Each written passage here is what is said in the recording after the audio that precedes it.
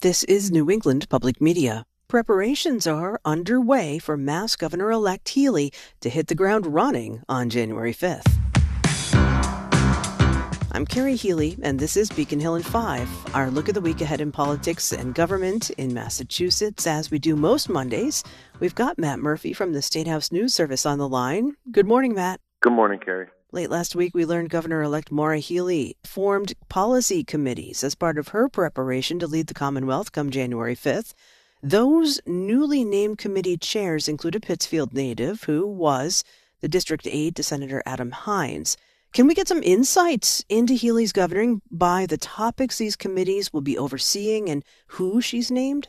Yeah, I think you can glean some insights from these committees that the Attorney General has put together. I mean, first, and right in front of you is the 6 categories that she selected here, signaling where her priorities are. And they're no surprise if you heard her talk throughout the campaign.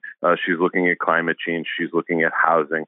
She's looking at jobs. And if you dig a little deeper and start looking at who she put on these transition committees, I think you see a sort of diversity of viewpoints that she's assembled around some of these topics. You know, if you look at the Jobs Committee, for instance, she has business leaders on there. She has unions represented on there, you know, and she has the community colleges, education on there because, you know, as we've heard her talk about the connection between our state's higher education system connecting talent to a pipeline of jobs that will feed the economy. Same thing in some of these other categories, whether it be housing, where you have affordable housing advocates coupled with real estate developers. I think this signals, and what a lot of people think, is that this governor is interested in perhaps following the footsteps somewhat of Governor Baker, leading from the center and looking to really find ways where she can make progress rather than driving perhaps a purely progressive agenda. Meanwhile, lame duck Governor Charlie Baker attended the Republican Governors Association meetings last week. After the midterms, there have been calls to back off that extremism associated with the party, and now some TV hosts, including CNN's Jake Tapper, are speculating about a Baker run for the White House in 2024. Hasn't Baker said he has no plans for this kind of thing? What are you hearing from others on Baker 2024? He has said before that he has no interest in running for the White House. You know, he told Jake Tapper, of course, that he's not sure that his brand of New England Republicanism would play in a national Republican primary. Interestingly, he went on Channel 5 here in Boston, WCCB's On the Record program, over the weekend where he was asked the same question. And he seemed to leave the door ajar, saying that there was a small chance of seeing him on the ballot again in 2024, before then following up and slamming it shut and saying no to 2024, but not no to running again for public office in the future. So a slightly different tone that than we've heard from the governor in the past. But I think in the immediate, he's looking at spending some time with his family. He's expecting a new grandchild. He said his wife would be furious if he started talking about running for 2024 now. So I think we may see him step aside from the public spotlight, at least in the short term.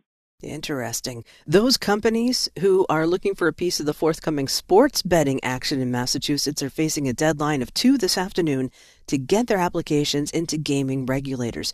Do we have any idea who's applying, and what is that application fee of $200,000 paying for?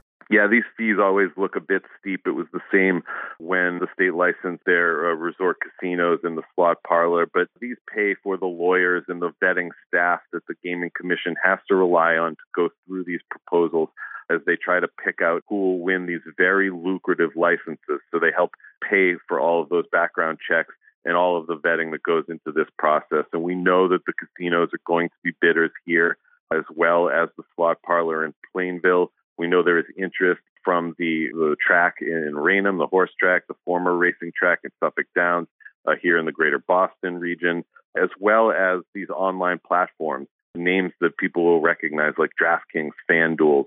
There's always potential here for people to partner up. There's some Vegas interests, you know, that don't have casinos here necessarily, Caesars, but companies like that looking to maybe run online sports betting books here in Massachusetts. But of the 30 companies, I don't know that we'll see all of them that initially signal interest. All of them will submit final applications, but the pool could be pretty big. Matt Murphy is a reporter with the State House News Service in Boston. Matt, thank you as always. Thank you. This is Beacon Hill in 5, our weekly check-in at the State House. You can subscribe to this podcast and others from New England Public Media at our website. That's nepm.org/podcast hub. This is New England Public Media.